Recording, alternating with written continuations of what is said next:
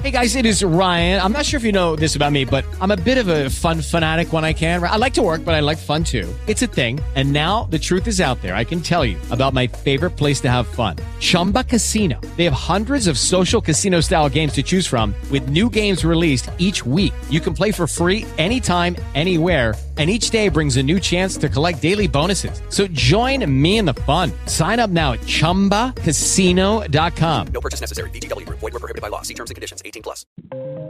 Brain health has been very popular in the news lately, and this podcast is for you. If you've ever had brain fog, cognitive decline, Alzheimer's, CTE, any of these issues, this is the podcast where we're going to jump into the latest research from Dr. Dale Bredesen, Dr. Daniel Amen, Dave Asprey of the Bulletproof Diet, so many other people, all the minds that are really out there paving the way, blazing a path for new research, new strategies that are actually working to get your brain optimized and working at its highest level.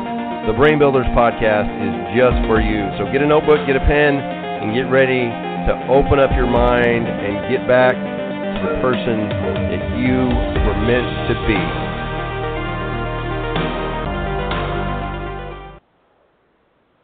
Hello, and welcome to the Brain Builders podcast. I'm your host, Dr. John DeWitt, and today we get back into Dave Asprey's book, Headstrong, the Bulletproof Plan to Activate Untapped Brain Energy to Work Smarter and Think Faster in just 2 weeks. And we're going to get back into Mr. Asprey's input regarding meditation. So studies show that meditation changes the brain on a structural level, okay? And that's something that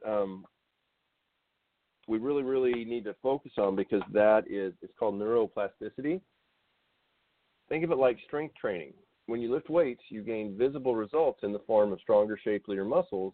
A regular meditation practice also yields visible results. You develop more folds in the outer layer of the brain, a trait that's highly correlated with intelligence across species. When you have more folds in your brain, it's easier to process information because your neurons can access more surface area within the same skull volume. That's interesting, huh? So in this case, you want more wrinkles. This is the only case I think you want more wrinkles. This allows them to communicate with each other more quickly and efficiently. Aging naturally flattens these folds, but meditation slows this process.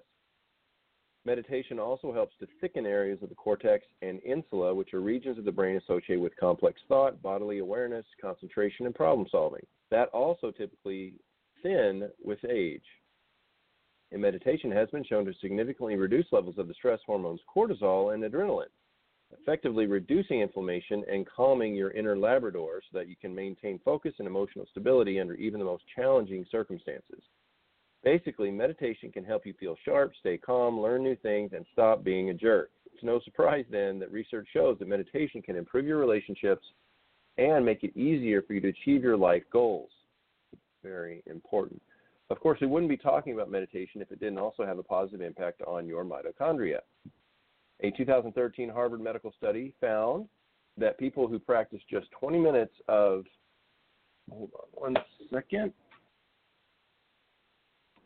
20 minutes of relaxation response, which included diaphragmatic breathing, body scan, mantra repetition, and mindfulness meditation, experienced several health benefits, including reductions in hypertension, reductions in infertility, and reductions in depression. These benefits were attributed to improving mitochondrial energy production and utilization, and thus promoting mitochondrial resiliency. The effect was stronger in people who meditated regularly than in the newbies. But a noticeable difference was observed even after just one meditation session. It's almost as if those little ancient bacteria that run our cells are listening to your meditation and changing in response. Well, that's pretty cool. While studies have proven that meditation has a measurable impact on the brain, scientists are still investigating the mechanisms of how meditation improves your biology in other ways. But we do know that our mitochondria are involved in regulating every bodily system that is impacted by meditation. Is it too much of a stretch to suggest that our mitochondria, which sense the environment around us and tailor their energy production accordingly, also respond to meditation, as the earlier study essentially implied? I don't think so. To me, as in Dave Asprey, this is the most likely explanation as to why meditation has so many positive effects, across bodily systems, and it is one that conveniently sidesteps the spiritual implications of meditation that make so many people uncomfortable. You might take issue with the idea of connecting to the divine, but it's hard to argue against making your mitochondria work better by taking control of your stress levels, and there's nothing stopping you from doing both. Of course, if meditation were easy, everyone would already have a stress-free life, and various religious believers wouldn't have spent thousands of years sitting in caves and monasteries learning how to do it. While meditation may look simple, believe me, it takes a lot of time and effort to sit in silence and calm your mind on a daily basis. He's practiced many forms of meditation throughout the years, and here's why. When Dave was a kid, he thought he'd be happy when he made $1 million, so he put all his effort into that. He ended up making $6 million when he was 26 years old. You know what he told himself then? That he'd be happy when he made $10 million, so he kept pushing, which caused him to lose it all when he was 28 years old. And the whole time he wasn't happy. He was stressed, and his biology paid the price. It was then that he realized that no amount of thinking and rationalizing could compute his way to happiness, and he couldn't buy his way to it. So he resolved to hack the problem. After all, what other tools did he have besides hacking? He scraped together what little money he had left and did the following, which everybody I'm sure does. Let's see. He traveled to Tibet. So he decided to go to Tibet to learn meditation from the masters who originated it. He attended a 10-day silent Buddhist meditation retreat in Nepal. He spent 5 years practicing a daily Hindu-inspired art of living, breathing meditation with a group of uber-successful Silicon Valley friends. He tried a traditional ayahuasca ceremony in the Peruvian jungle long before tech CEOs could book them online. He learned advanced yoga and pranayama. Sorry if I'm not pronouncing that correctly. He fasted for days alone in a cave in the Sedona Desert, and he learned to hook electrodes to his head to measure his meditating brain waves. None of these experiences were easy, but they were beneficial and informative. Across all of these different forms of meditation, one common denominator he noticed was that he experienced better results when he received some sort of external feedback. Think of it like working out alone versus exercising with a trainer. Most people progress more efficiently when they have someone coaching and pushing them. That is so true. Same thing goes for building new muscles in your brain, or mitochondria, as the case may be. And you can definitely attest to that if you've ever made a New Year's resolution, you want to lose weight, you want to get in shape and stuff like that. If you don't have someone to keep you accountable, like a personal trainer or something like that, it might happen, but it's going to be a lot more challenging. If you have somebody calling you at 6 in the morning or whatever saying you got to get to the gym and pushing you through each rep, you're going to really improve and get there even faster. So is Dave suggesting you start shopping for a guru? Not exactly. Even the most observant meditation teachers can't tell you exactly what you're doing right or wrong, and certainly not in the moment. Any feedback would be delayed by the few seconds it takes them to observe your behavior and tell you about it. From the perspective of your nervous system or mitochondria, a few seconds might as well be 100 years. That is why he believes the best and most efficient way to meditate is in conjunction with technology that can provide instantaneous feedback. The most effective tool he has found is called EEG, electroencephalogram, neurofeedback. Although any technology that provides fast feedback can improve your meditation. With neurofeedback, a practitioner applies sensors to define points on your scalp. These sensors monitor your brain waves and send them to a computer. Brain waves are electrical impulses from masses of neurons communicating with each other, and they can be detected easily from your scalp. The computer then converts your brain waves into sounds or images that offer you a visual or audible representation of what's happening inside your brain as you meditate. Every thought, feeling, or emotion you experience influences your brain waves, and they fluctuate constantly. When your brain waves are out of whack, you can have all sorts of emotional and neurological problems, ranging from ADHD to anxiety and depression to rage and bipolar disorder. On the flip side, those conditions can cause your brain waves to be out of whack too. Either way, the properly constructed neurofeedback offers a rapid-fire look inside those brain waves, picking up a signal thousands of times every second. The results, charted on screen in real time, help you learn to perfect your meditation in far less time than it normally takes. And even experienced meditators can gain new, deep levels of awareness in shockingly small periods of time. Meditating with the aid of neurofeedback is like following a two-lane illuminated highway versus trying to follow a winding path in the dark with no flashlight. Both roads will get you to your destination, but one requires a lot more time because progress is slow and you can get lost on the way. To try neurofeedback, you can buy your own unit, find a practitioner, or go to a focused clinic.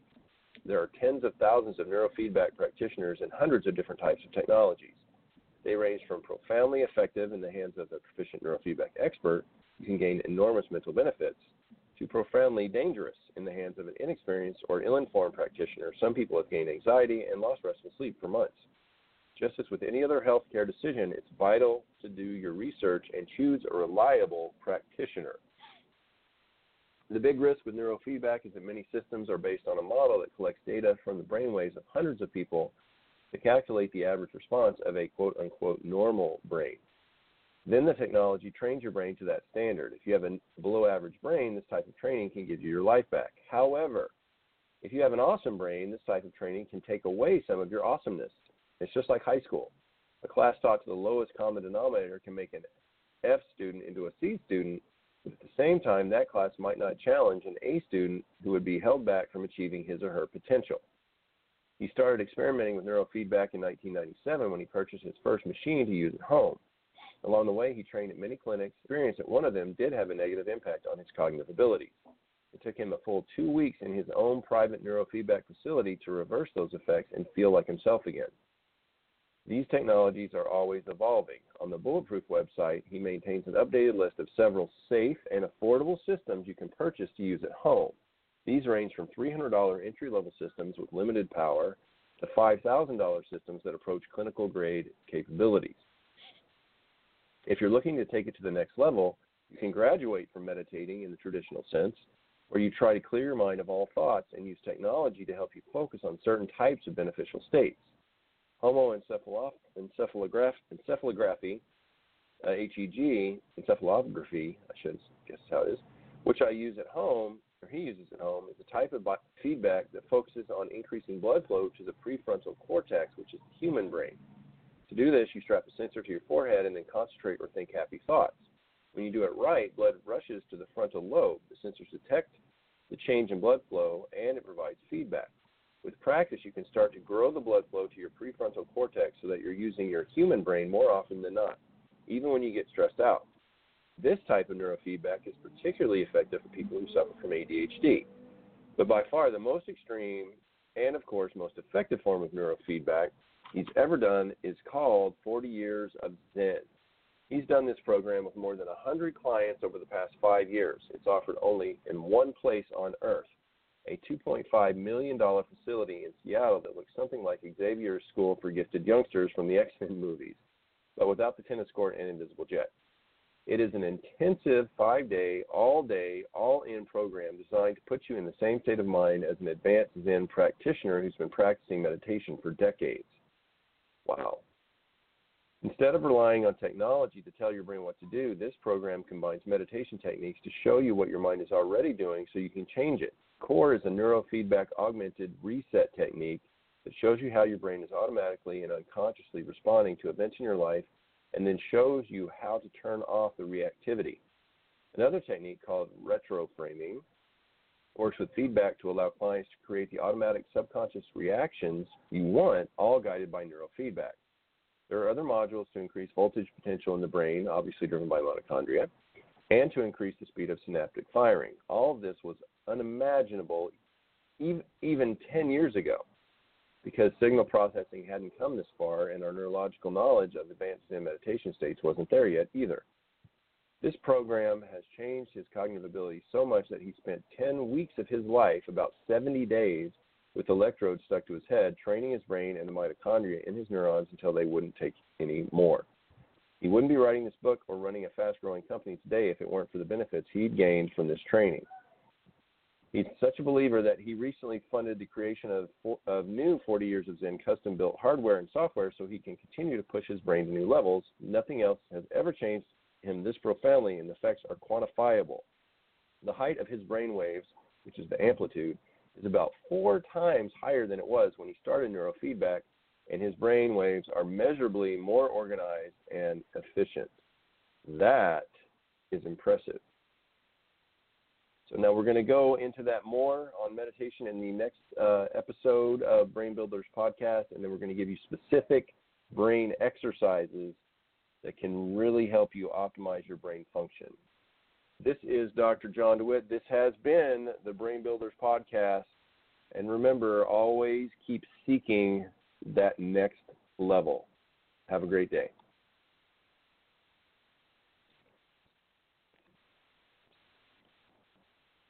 Lucky Land Casino, asking people, what's the weirdest place you've gotten lucky? Lucky? In line at the deli, I guess? Aha, in my dentist's office.